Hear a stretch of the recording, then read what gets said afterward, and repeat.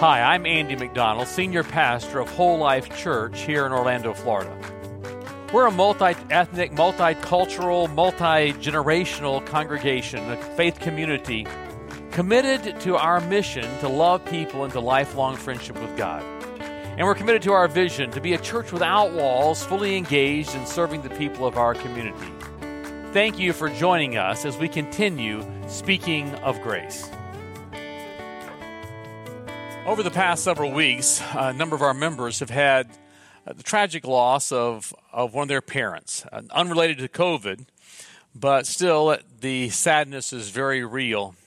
And what it reminded me of is that even in this time of pandemic when we're so focused on the virus and all the things we're needing to do, that babies are being born. A new grandbaby from some of our members was just born, and people are dying from other things besides the virus. Life goes on.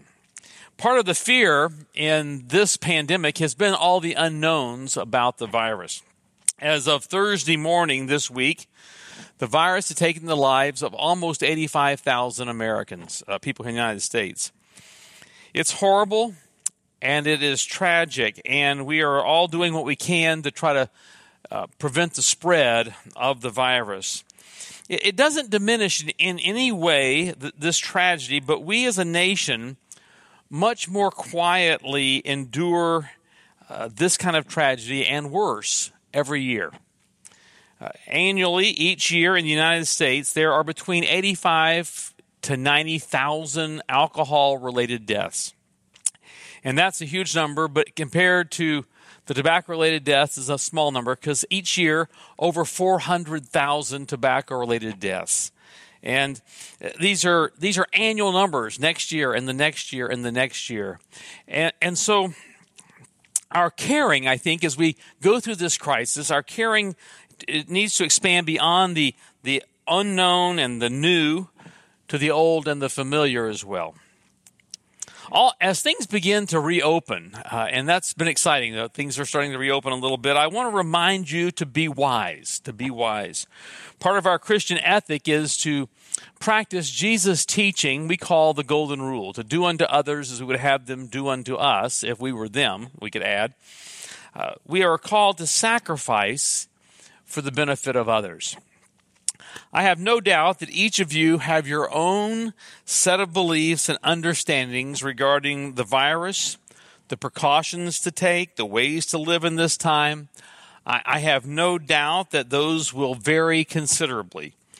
I hope that as followers of Jesus, we will, in this off-balance time, practice a lot of grace and a lot of kindness toward each other. Maybe we could just determine that we will choose to believe that whatever anybody else is doing, they're doing because they believe it is in the best interest of themselves and others, and it's from good motivations to do good and not to do harm. According to the latest CDC recommendations, of which I'm aware, ones I looked at this morning, three things still stand out. As we re-engage in life, we're supposed to sit and stand further apart than we used to. Give a little more space there, that 6-foot rule. That we're to wear a mask or some kind of face covering when we're in stores, and that we are to wash our hands and sanitize surfaces that are often touched, and never touch our hands with our faces with our unwashed hands. Does this restrict our freedom? Yes, it does. But as a follower of Jesus, I'm willing to make these easily sacrifices to my comfort zone in the interest of others' safety or maybe just psychological comfort as well. With that said, I'd like to remind us of Natan Sharansky's 5 tips to have during quarantine. He was a prisoner in the Soviet Union for a number of years, and he has these 5 tips for surviving quarantine. We showed them a video of him doing these. I think it was our second week of the quarantine. Remind ourselves that we are at war with a very dangerous, though invisible enemy, and whether we will succeed in the battle depends on our behavior. Second, don't make plans for things when they get back to normal, because we can't control when that is, if that happens. And so make plans to do things that are that you can control. Read a book, make some plans, journal, clean your house, organize something, etc. Keep your sense of humor is the third one. And I think that's really important at this time, just to laugh a lot and laugh well. That'll be good. Number 4, don't give up hobbies if you have one. And if you don't have a hobby, this would be a good time maybe to adopt a hobby. And then finally, number 5, feel your connection. We're not in this alone.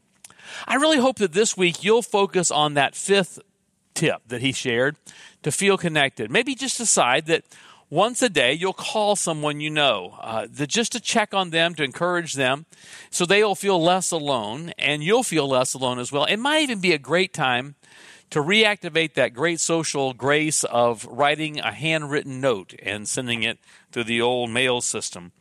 The good news is that you must be making really good connections and feel connected, because none of you needed to come by and visit the Zoom meeting that was open on Wednesday evening from 7 to 8 last week. It was great for me. I was able to get some reading done, but I'll have it again this week from 7 to 8, open Zoom meeting. If you want the link to that, it's in our events calendar on our website. On the calendar for May 20, we'll have the link you can click right there. Now, as we turn to the Word, let's just bow our heads and ask for God's guidance. Father, we seek a word, a message, some communication from you. You gave us your word as we unpack the 17 verses for today. May you teach us and inspire us with your word. In Jesus' name we pray. Amen. The last paragraph of last week's sermon had these words: we don't need anything, any behavior, any performance, any new theology, any secret handshake, just Jesus. He's the vine, we're the branches. We can let our roots grow down deep and get nourishment from him to grow in grace and in faith, strong and vigorous in the truth that we were taught. And our lives can overflow with thanksgiving for all that he has done. And that is to live in freedom. To wake up each morning with a reality in our minds that we have this amazing gift of God's favor. To open your eyes first thing in the morning and use your imagination to hear a voice call you by name and say, Andy, or whatever, your name, good morning. You are my beloved daughter. You are my beloved son, in whom I am well pleased. Welcome to today. I wonder what Cynthia Stafford, what the first thoughts were the morning after.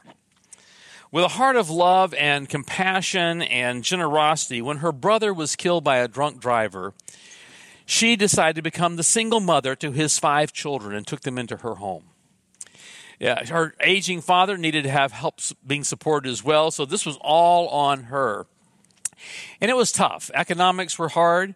They lived all of them together in a little 1,000 square foot home. And then each day when the mail would come, she would dread seeing the mail because she didn't want to see those bills that she wasn't sure how she could pay. And then, true story, she won $112 million in the lottery. $112 million in the lottery. I wonder, as her alarm went off the next day after she had won, what were the first thoughts that came into her mind? Maybe your situation is rough and you fantasize of such luck coming your way to win the lottery. What has occurred for you? I want to tell you this. What has occurred for you and what has occurred for me, what has already occurred for us is better than winning the lottery. Please listen as I read the first 17 verses of Colossians chapter 3. Since you've been raised to new life with Christ, set your sight on the realities of heaven, where Christ sits in the place of honor at God's right hand. Think about the things of heaven, not the things of earth. For you died to this life, and your real life is hidden with God, with Christ in God. And when Christ, who is your life, is revealed, to the whole world, you will share in all of his glory. So put to death the sinful earthly things lurking within you. Have nothing to do with sexual immorality, impurity, lust, and evil desires. Don't be greedy, for a greedy person is an idolater, worshiping the things of this world. Because of these sins, the anger of God is coming. You used to do these things when your life was still part of the world. But now is the time to get rid of anger and rage and malicious behavior, slander, and dirty language. Don't lie to each other, for you stripped off your old sinful nature and all of its wicked deeds. Put on your new nature and be renewed as you learn to know your Creator and become like Him. In this new life, it doesn't matter if you are a Jew or a Gentile, circumcised or uncircumcised, or barbaric, uncivilized, slave or free. Christ is all that matters, and He lives in us all. Since God chose you to be His holy people, He loves you. You must clothe yourselves with tender-hearted mercy, kindness, humility, gentleness, and patience. Make allowance for each other's faults and forgive anyone who offends you. Remember, the Lord forgave you, so you must forgive others. Above all, clothe yourself with love, which binds us all together in perfect harmony. Let the peace that comes from Christ rule in your hearts. For as members of one body, you are called to live in peace and always be thankful. Let the message about Christ and all its richness fill your lives. Teach and counsel each other with wisdom that He gives. Sing psalms and hymns and spiritual songs to God with thankful hearts. And whatever you do or say, do it as a representative of the Lord Jesus, giving thanks through Him to God the Father. Our youth band just led us in singing it. Death could not hold you. The veil tore before you. You silenced the boast of sin and grave.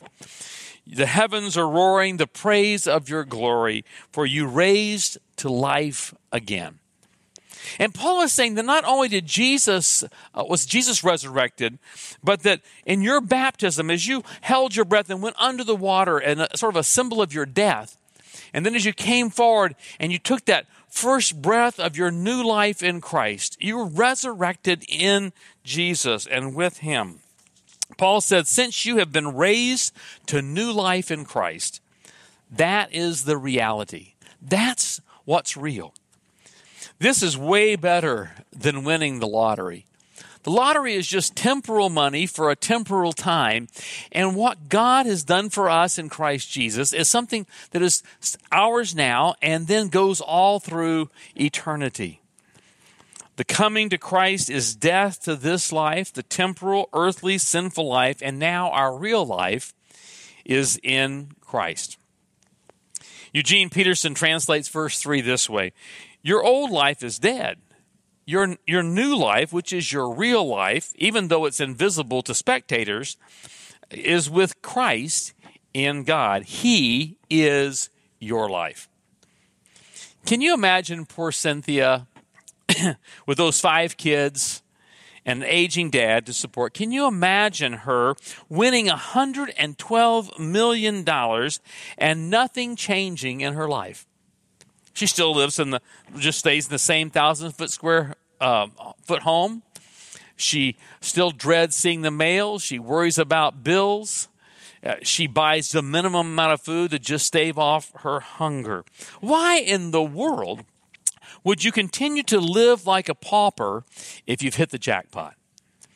And yet sometimes I think we must forget our status in Christ. We've been adopted into the family of the Almighty God of the universe. We go back sometimes, though, we revert. We go back and we pick up and try to revive the life. We move back into the 1,000-square-foot house. We stop eating good food because we are afraid it's going to cost. Really, we revert back to the old ways. We try to revive the life which we had, which is now dead, and it died with Christ. Paul sort of screams, no, don't let that happen. Don't let your mind even go there. Don't think about the things of this earth. Think about the things of heaven. Put to death sexual immorality, impurity, lust, evil desires, greed, anger, rage, malicious behavior, slander, dirty language, and lying. Sometimes when we're sure that we've put one of those things to death in our lives, some old sinful nature, wickedness thing to death, we discover that it is resurrected. It reminds me of those birthday candles that you blow out, and then a few seconds later they come back again. That's what it seems like. Sometimes we think we've killed something and it's over, and yet it seems to resurrect. Because while in Christ we are perfect, and this is our real life, we still live life in the here and now, and what Paul calls the flesh has a way of reappearing. This is why he begins this section telling us to put our minds on heavenly stuff, to not be so absorbed in what is right here, right now with us, but to look up and to be alert to our position, our status in Christ. I'm learning to look up as I walk around the lake early in the morning before the sun has come up. I take my dogs for a walk, and I find myself sometimes just looking down at the sidewalk and seeing where I'm going so I won't trip or anything. And one of the dogs we have, Belle, you've heard me talk about Belle before, she's a bird dog, and she's always looking up, looking for a bird to see she can see one flying by. And I realized that if I would look out further in front of me or even look up at the tops of the trees, that all of a sudden I find myself standing up straighter and breathing better and being able to have my mental attitude be more open for that day. And in the same way, I think Paul is telling us, don't keep looking at what you have right here. Look up to Christ and heavenly stuff.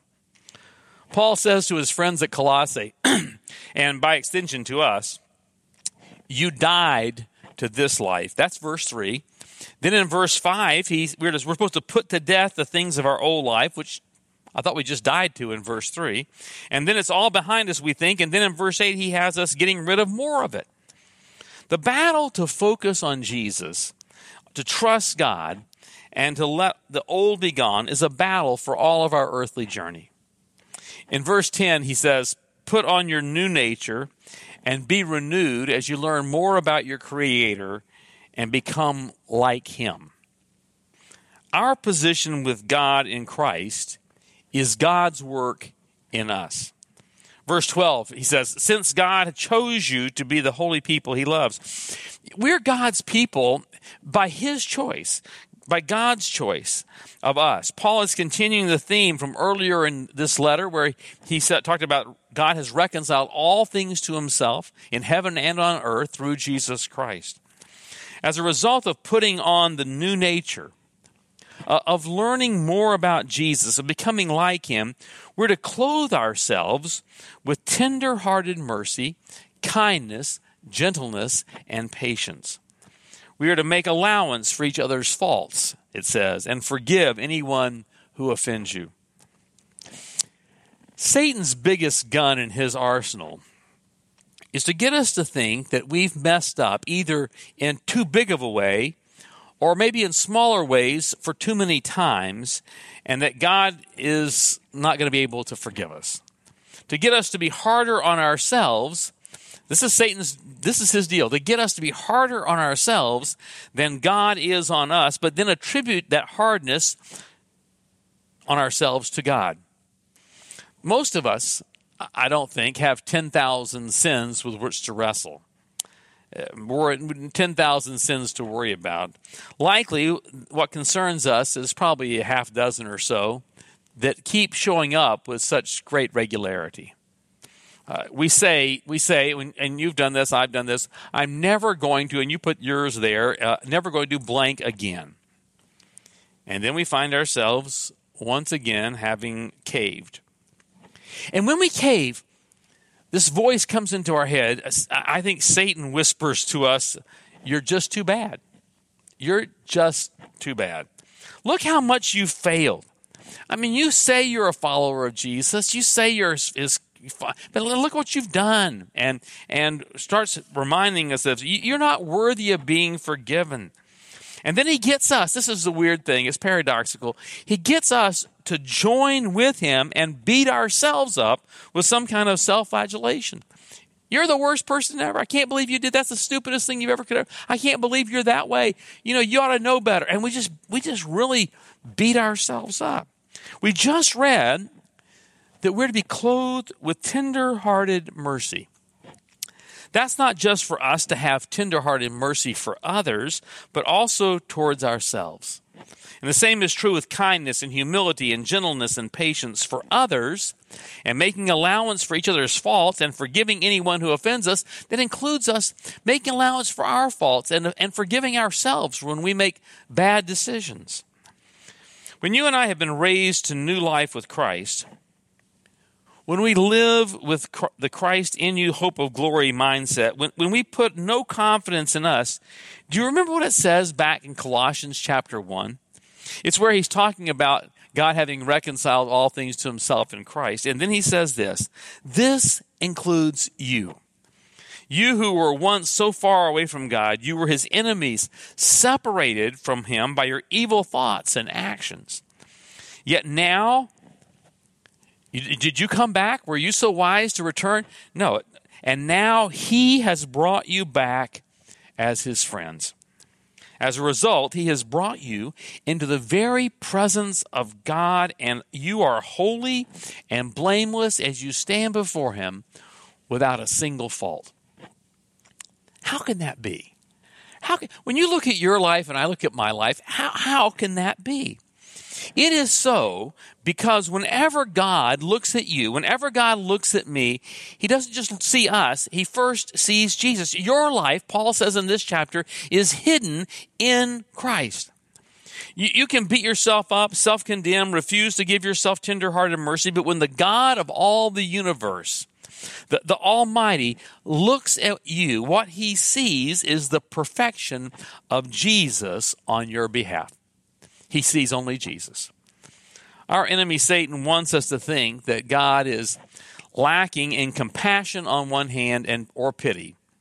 He wants us to doubt that God has the ability to save us or the willingness to do so. Hear it clearly. Hear it very clearly. God has. God has. That's a great past tense. God has already reconciled you to himself. He has begun a good work in you. Philippians 1:6 says he began a good work in you, and he's going to complete what he started. He's going to bring it to completion. When we mess up, we start questioning our faith. We drop a ball. We make a mistake. We sin in some way. And we begin to question our faith. Have we really believed? Did I really give my heart to Jesus? Did I really surrender in any way? I've messed up. Maybe I never really was saved. You see, the problem is the track of our salvation being dependent on what I do or don't do is so firmly laid in our minds that when we mess up, we think that we can easily undo what God has done. He has reconciled us to himself. I love this quotation from the book Steps to Christ. To such I would say, do not draw back in despair. We shall often have to bow down and weep at the feet of Jesus because of our shortcomings and mistakes. But we are not to be discouraged. Even if we are overcome by the enemy, we are not cast off, not forsaken, and rejected by God. Why? Why aren't we?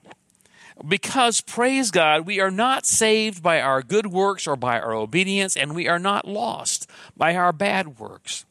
Paul's pre-benediction in these 17 verses, I believe, ends with verse 14. Above all, clothe yourselves with love, which binds us together in perfect harmony. God loves you more than you love yourself. He is the gracious God, and you have been raised to new life with Christ.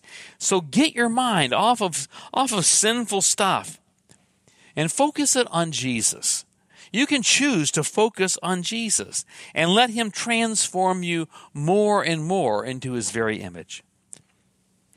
And Paul's benediction in these verses says this, "And let the peace that comes from Christ rule in your hearts. For as members of one body, you are called to live in peace. And always be thankful. Let the message about Christ in all its richness fill your lives." Let it just fill up your whole life. Teach and counsel each other with wisdom that he gives, and sing psalms and hymns and spiritual songs to God with thankful hearts. And whatever you do or say, do it as a representative of the Lord Jesus, giving thanks through him to God the Father. Hi, this is Randy McGray, podcast producer and host here at Whole Life Church.